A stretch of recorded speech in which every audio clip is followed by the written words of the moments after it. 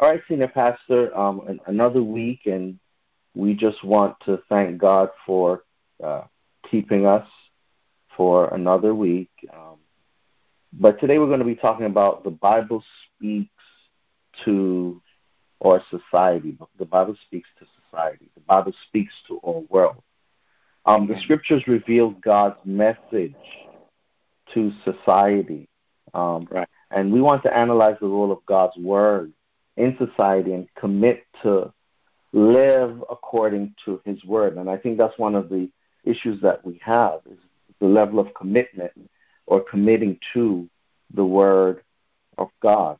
Deuteronomy 5 verse 33 says, "Ye shall walk in all the ways which the Lord your God hath commanded you, that ye may live, and that it may be well with you."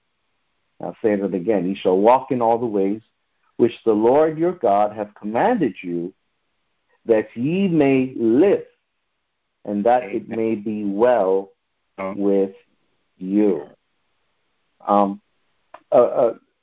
The outline that we're going to be following today is the Bible presents God's commandments, Deuteronomy 5, verses 6 through 22 and 32 through 33. The second segment, the Bible warns of sin's consequences. That's in Romans chapter 1, verse 21 through 32. And finally, the Bible reveals a forgiving God, Romans 3, verse 21 through 26. So we have God's commandments, and then we have the consequences of not following God's commandments. And even though we sin, God is a forgiving God. So in that order, we are going to be talking about that today. To get the most out of today, it will be helpful for us to read Exodus 20 when it talks about the Ten Commandments. Not only does Exodus 20 express the law of God, it is also a moral code that may be applied to all people anywhere, at any time, and under any circumstance. Also, Deuteronomy 3 and 4 offer background information helpful to getting a clear picture of what Moses is presenting in Deuteronomy chapter 5. In these chapters, we are given a picture of God himself and of his nature. They also offer a glimpse of the divine purpose toward those he has designated as his chosen people, the Israelites.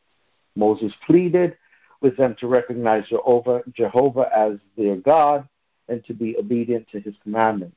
The message Moses began in chapter 5 continues through to chapter 26. Do you have anything to add to that, Senior Pastor?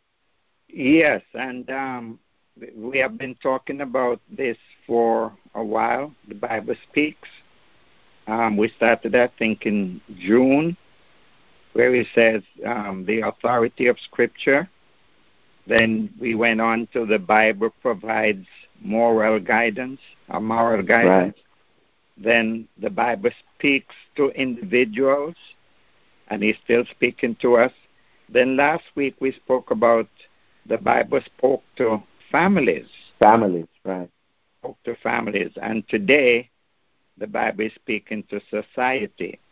So as we have always said, there is nothing new under the Scripture, nothing new under the sun. Everything that you read, everything that is happening today has been happening before. And right. Just to enlighten some people, Pastor O, who don't understand what they carry the Bible, we have it on our phone, we have it on our iPad, and we don't understand what it's all about. The Bible is our compass. It's our shield. It will be a roadmap, and it will be a guide. So today he's speaking to society, black and white. I know we have a lot of black movement now and that sort of thing, but he speaks to black and white, short and tall, kings, peasants, presidents, governors, just about everybody. He's speaking to us today. And as we get onto the lesson, he says a lot about the Ten Commandments. And Right. I look into this, Pastor O, and I said, the Ten Commandments was given by God to Moses. Moses, who led the children of Israel through the wilderness. Moses was a killer when he was young, being in Pharaoh's house. He was trained, but one day he got out and saw the Egyptian fighting and his brethren, and he killed him, buried him in the sand. And another day he went out and saw two brethren fighting and tried to, as we would say in Jamaican terminology, tried to part them, tried to intervene. And one looked at him and said, do you want to kill me like you killed that Egyptian and buried him in the sand? And he had to run away because it was known. But look at that. It was the same Moses that God saved. God fixed him up, and he met God by the burning bush at the backside of the desert. While he was taking care of the sheep, the Lord appeared to him saying, Moses, Moses, take off your shoes from off your feet, for the place where thou standest is holy ground. I'm just saying that to say, although we're not commenting on Moses today, that it was a man that God changed and sent him to lead the children of Israel. So, but I want to also bring that out, Senior Pastor, because I was thinking about the same thing. In that many people, when they want to come to church, they said that, oh, I'm not ready yet. I have to get some things in order. And what we find throughout the entire Bible, we find, that all these leaders and all these people that God selected, they were all flawed. There was some flaw, from murderers to, sexual predators to, disobedient people. Everybody had some flaw, some issue, some problem that God had to. Wicked kings. Exactly, wicked kings. Wicked judges. I mean, it was amazing. Pastor O is also man and woman, because right. he had some lady judges as well. Exactly.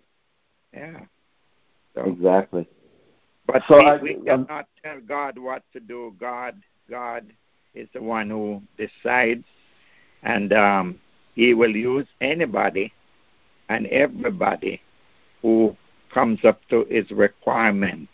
So it doesn't matter what has been done. Every soul is a soul, and the man out there that is doing the wickedest act, God can clean him up and bring him into the church. Moses here became pastor, became overseer, became shepherd of the children of Israel, and had to lead them through the promised land. And they gave him a lot of trouble that he did not even see the promised land, because of the trouble that they gave to him.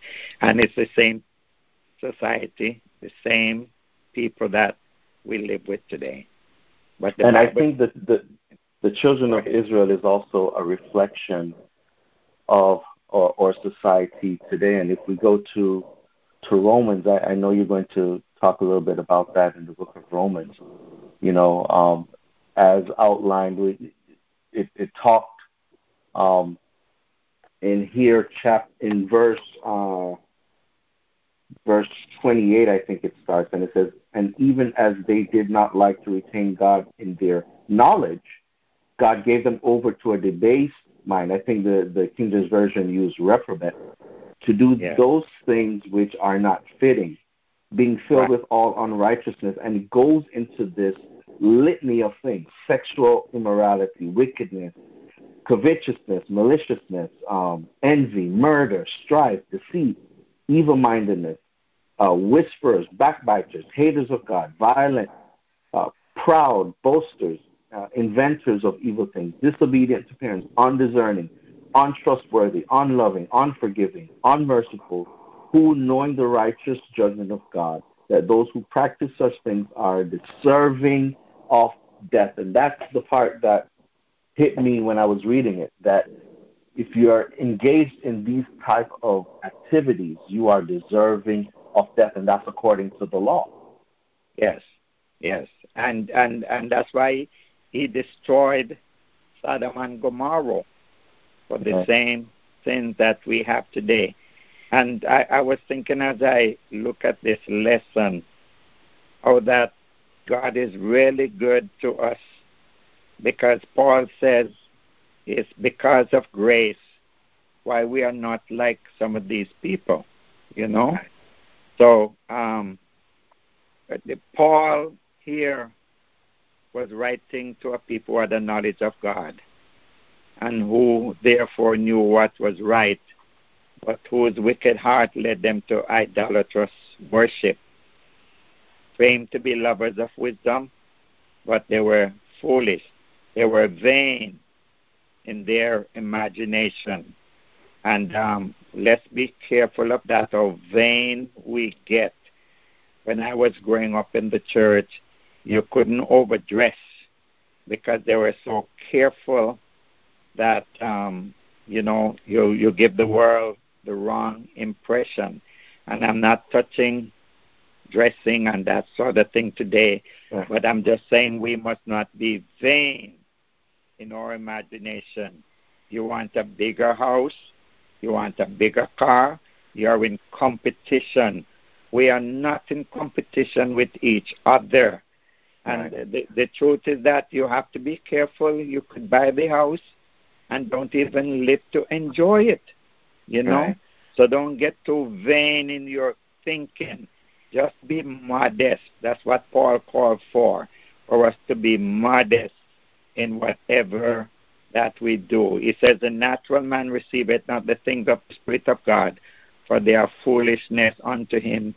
Neither can he know them, because they are spiritually discerned.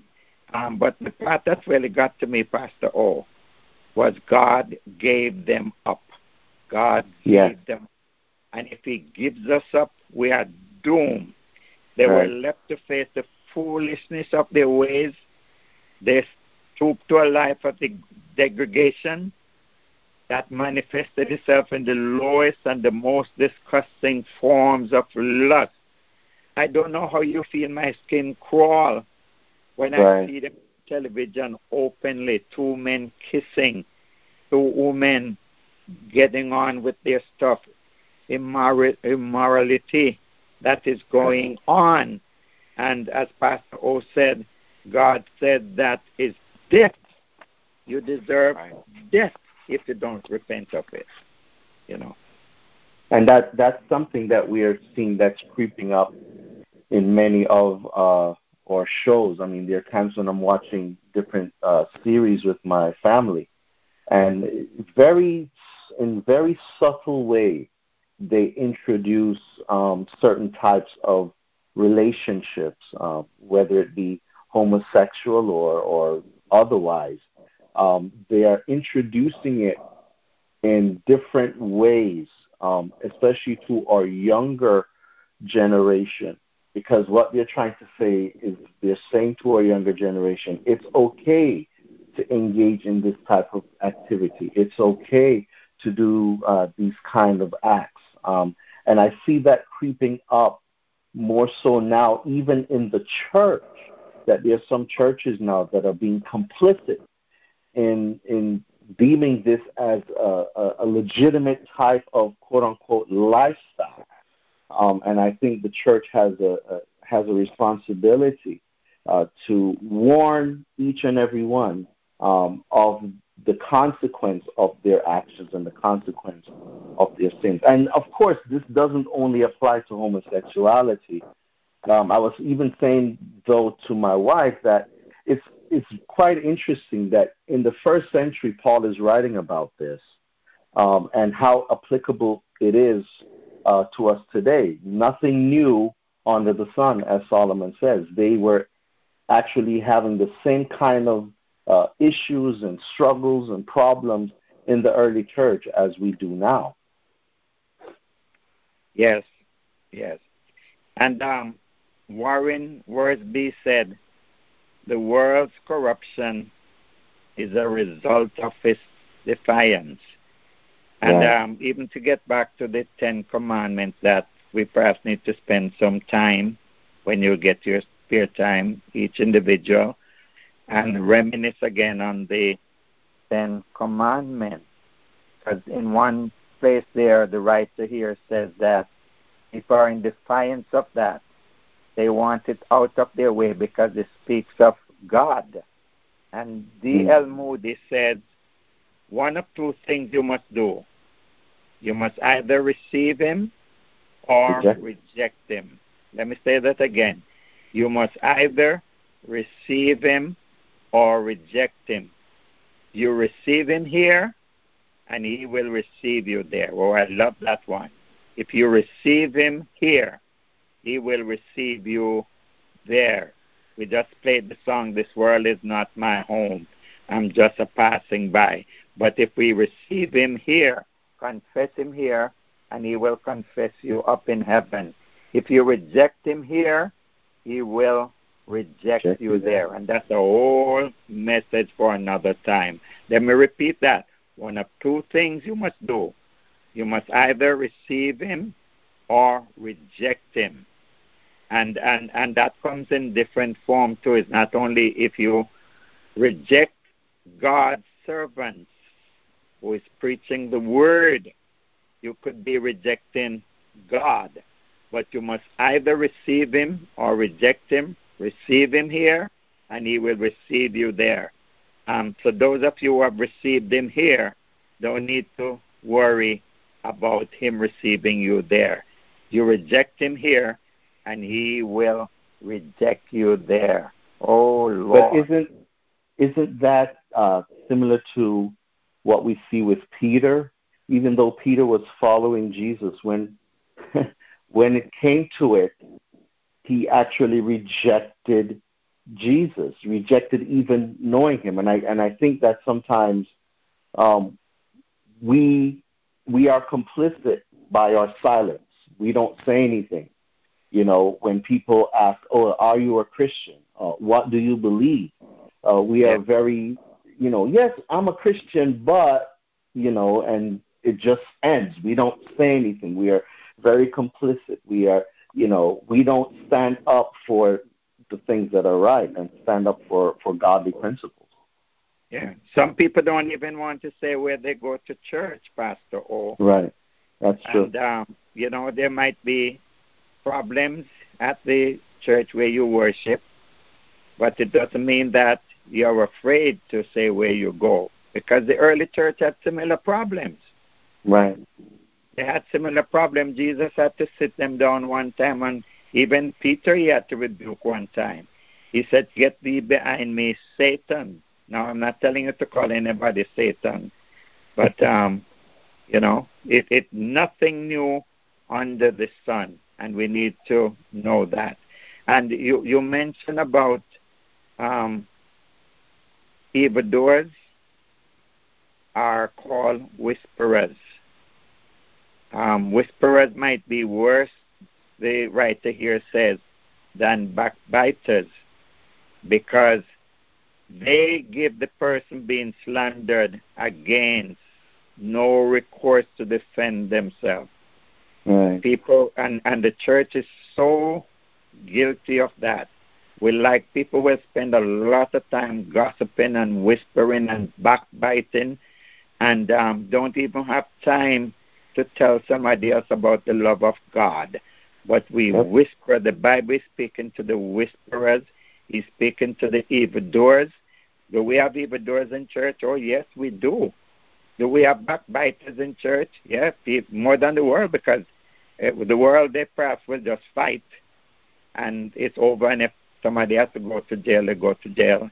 In the church, we backbite. We spend time on the phone, and we backbite, and push the other person down into the ground. We said earlier this year in one of the lessons that the church is famous for killing its own soldiers and bury them when they get wounded, And if I can help somebody as I pass along, then my living shall not be in vain.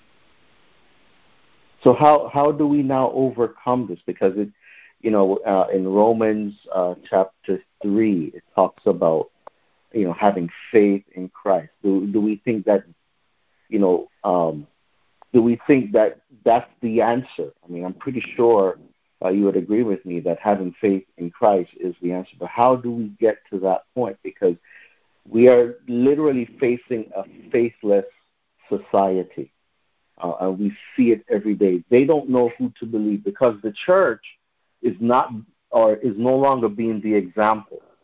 We have leaders that are failing. We have, church members that are bickering and whispering and backbiting within each other. So we are facing a faithless society. How can we get back to that point and restore that which God has, or that which Jesus Christ has laid as the foundation?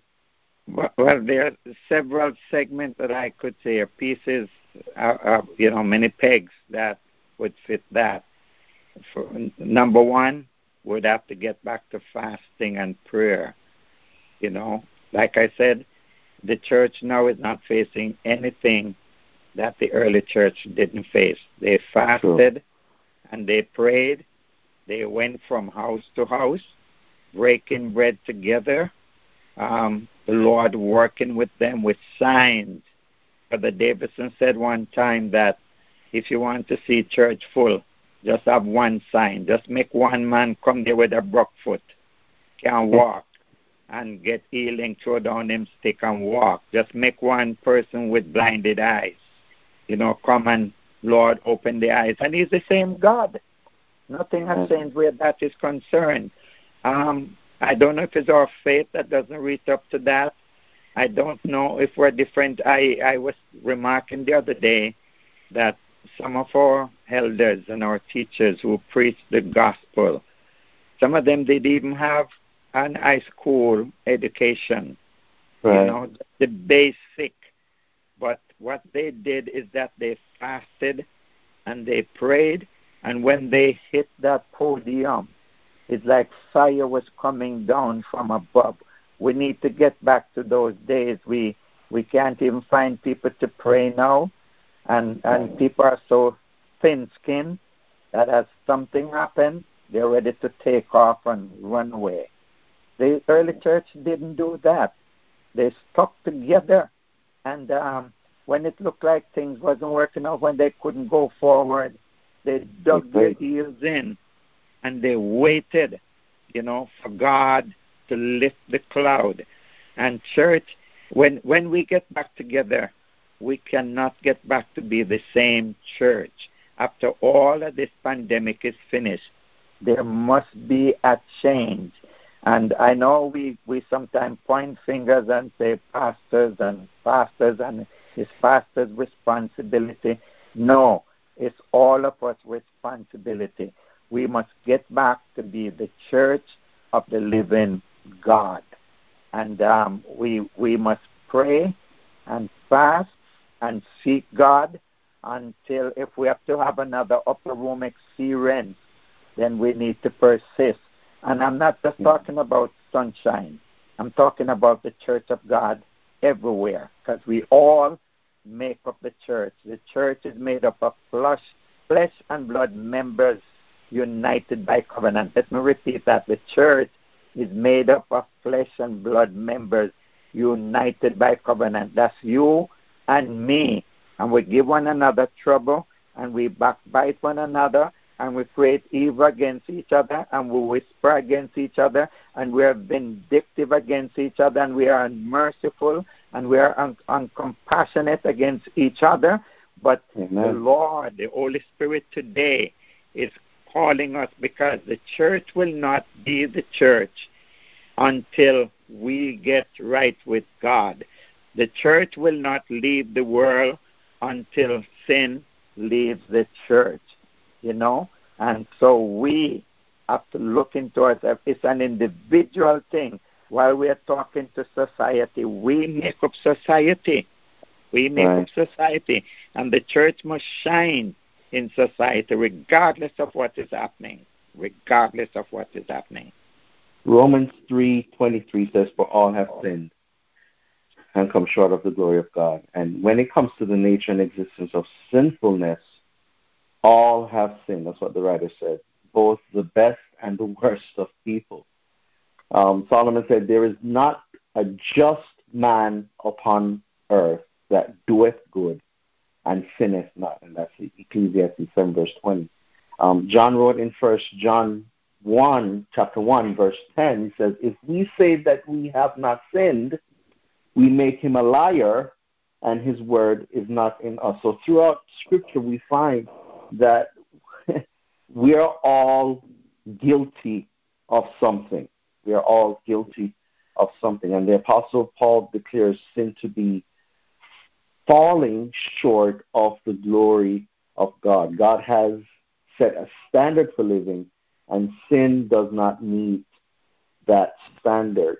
So we need to recognize our deficiencies or failures. And I remember you saying a few years ago that we need to have a me revival. And I think that is so true. We need to start with us first. We need to start the process of going to God and asking for forgiveness, and then start branching out to our spouses and our children and our family. And then from that, now outside of the house, to our communities, to the world. What do you think about having a me revival? Can you explain that or expound upon that a little bit more before we close? Yes, I remember, I think we did that in Pahokee some years ago for an entire week, and we had there a segment of me revival, which means that you work on you instead of trying to, I have always said, every time you point your hand with the 5 fingers, the biggest one is coming back at you. It's me. It's me again, Lord. I have a prayer that needs an answer. It's me again, Lord. I have a problem that I can solve. I don't mean to worry you, but here I am facing something new. It's me again, Lord, because we can't do anything to be accepted by God more than what He asks us to do. B.B. Warfield says, nothing that we are and nothing that we can do enters into the slightest measure into the ground of our acceptance with God. Jesus did it all. Amen. Jesus did it all. And I don't know if you saw this part here in your commentary, Pastor O. He says that some people fall far short of the standard God has set. Yeah. Some people fall far short of the standard God has set, while others are so close to the mark but not close enough.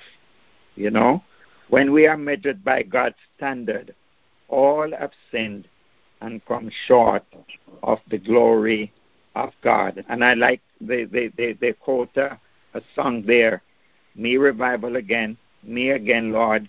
There is a fountain filled with blood, drawn from Emmanuel's vein, and sinners plunge beneath that flood, lose all their guilty stain. The sinless Christ died not for himself, but for a lost world. Again, I say, nobody can get me to get this out of my mind, that all these people, all those who are sinning, all those who are carrying on and going on, is going to go down into hell. The Lord died to save sinners.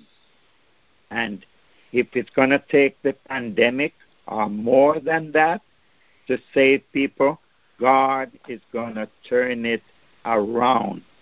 Saving faith is an immediate relation to Christ, accepting, receiving, resting upon Him alone for justification, sanctification, and eternal life by virtue of God's grace. Charles Spurgeon said that saving faith is an immediate relation to Christ. We must accept Him, we must receive Him, we must rest upon Him alone, not on your friend, not when you have problems, because the same friend that you have will turn against you. The same person that you help will turn against you. Only God's grace, and by virtue of God's grace, that we can be justified and have eternal life. So may we get to that place. May we get to that place. And when we open up Pastor, it might be a good thing for us to do another me revival. You know, because the church, when the church is right, the world will get right. Will be right. And when we accept Christ as our personal Savior, God declares us to be no longer under condemnation, but to be in a right standing before Him. And I think that's what all of us are aiming for, to be in right standing with God.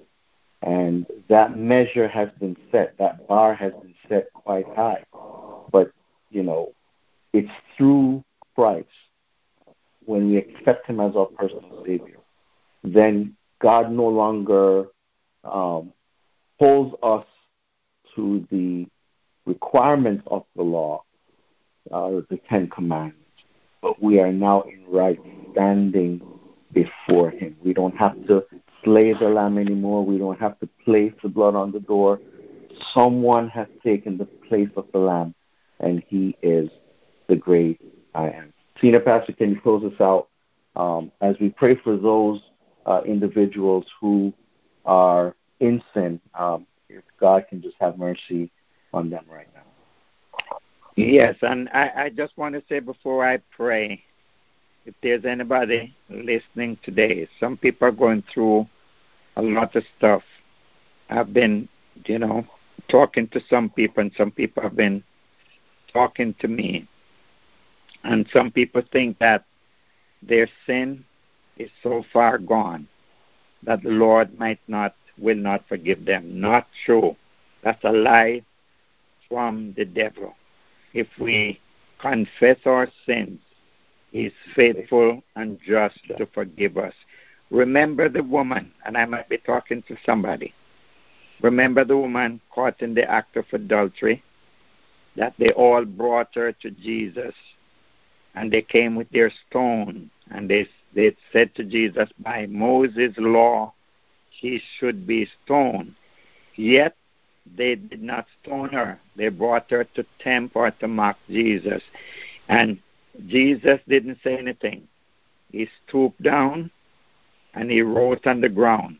Bible didn't say what He was writing, but some commentators said that He was writing their names, writing their deed beside what they had done. And when He was finished and He lifted up His eyes, they were all gone. And He said to the woman, where are thine accusers? She said, Lord, they're all gone. He says, neither do I condemn you. Go your way and don't let it happen again. Go your way and correct it. So if you live for God, it will be a long life of blessing. And you're going to make mistakes along the way.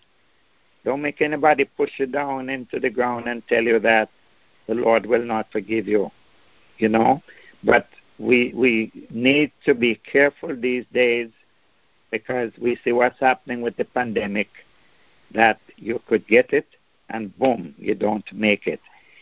So make sure that your hope is in Jesus. Make sure that your faith is in Jesus. And the error that we make, let's correct them and let's live for the Lord and, live that life which He deserves and desire of us. Let us bow our heads And I want to pray for somebody today. I want to know, as I pray for myself, as we pray for each other, I want to pray for somebody who might be on here today and want a blessing from the Lord and want the Lord to touch you, And we hope, as we did the song, He touched me, and oh, the joys that flood my soul. Something happened, and now I know He touched me and made me whole. Father, it is under that premise that we come today, depending on your word. Okay. Your word that is a lamp unto our feet and a light to our path. Thy word that will clean us up and will make us ready for you to receive us. We come, Lord, because your words never lie. And so we come to you today. We ask you, first of all, to forgive us of our sins and our trespasses. All that which we have done against each other, the whisper, the evil, oh God, the hatred, not loving each other as well as you would want us or command us to love each other. We pray for that today. And we pray that as we go through this service, that you will start a revival. Send the Holy Ghost. Start a revival in us today. And we cry, O Holy Ghost, revival comes from thee. Send the revival. Start the work in me. Start the work in me, Lord. Oh, in the name of Jesus, we ask you today that we will never be the same. After listening to your words pointing at us today, your words coming at us today, we pray that you will have mercy upon us according to your loving kindness and according to the multitude of your tender mercies. Blot out our transgression. We pray today for all those who are listening, whatever we're going through. Oh God, you sit high and you look low. And I pray today that you will touch everyone. Oh, you touch me. And oh, the joys that flood my soul. Make something happen today. Oh God, get a touch from the Lord. It's so real. And if we draw nigh to you, hallelujah, you will draw nigh to us. Draw nigh to us today. Hear us, O Lord. Hear, O heaven. And oh, come to your children. Turn not your face from us. Turn not your back against us, Lord. But oh, take not your Holy Spirit from us, but send your Spirit to convince us, to convict us, Lord, and to turn us around. We pray that you will bless every heart, bless every eye, bless every lips, Lord. Oh, God, that we will carry the gospel rather than the gossip. Oh, God, that you will give us a revival in our soul through the Spirit of the Holy Ghost. Hear us today and bless us today. Oh, God, and we pray that you will give deliverance and peace and joy and contentment in the mighty name of Jesus. Wherever your children be today, those who are sad, those who are weeping, oh, those who don't know what to do, I pray that through your Holy Spirit today, you will turn things around. Let not the enemy triumph over us, but, oh God, for your name's sake, we will rejoice and be glad. Hear us today and pronounce your blessings upon us. In the name of Jesus we pray. We say amen and amen.